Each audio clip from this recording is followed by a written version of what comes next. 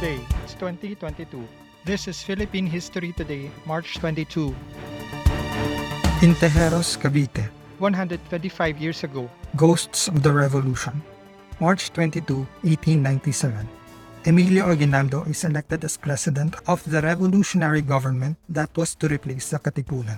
Andres Bonifacio, the Supremo, is relegated as director of the Interior. The Tejeros Convention was a meeting called by the Katipunan to discuss the defense of Cavite, which was on the verge of being totally taken back by Spanish forces at the time. In attendance were the rival factions of the movement, the Magdiwang chapter led by Mariano Trias, and the Magdalo faction led by Aguinaldo. Aguinaldo himself was in the battlefield at Pasong Santol in Dasmariñas at the time, while Bonifacio and a large Magdiwang contingent were in attendance. The crucial matter of the defense of Cavite was never discussed, however, as the Magdalo faction maneuvered the proceedings into an election of officers of a revolutionary government. Bonifacio reluctantly chaired the proceedings of the election and secured the unanimous pledge of the assembly to abide by the majority decision, regardless of the educational attainment of station in life of the winners. The first round of elections resulted in Aguinaldo garnering the most votes, making him president. Severino de las Alas then proposed to appoint Bonifacio the vice president for having garnered the second most votes. When the motion was not seconded, it was decided that voting should continue to fill the rest of the positions of the new government.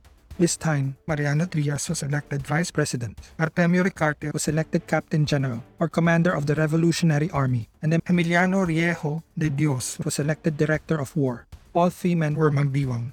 Finally, Bonifacio was elected director of the Interior, with the duty of supervising over infrastructure such as roads and bridges and public order. Daniel Tirona objected loudly against this, insisting that a man of Bonifacio's low education and lack of a lawyer's credentials was not fit for the position.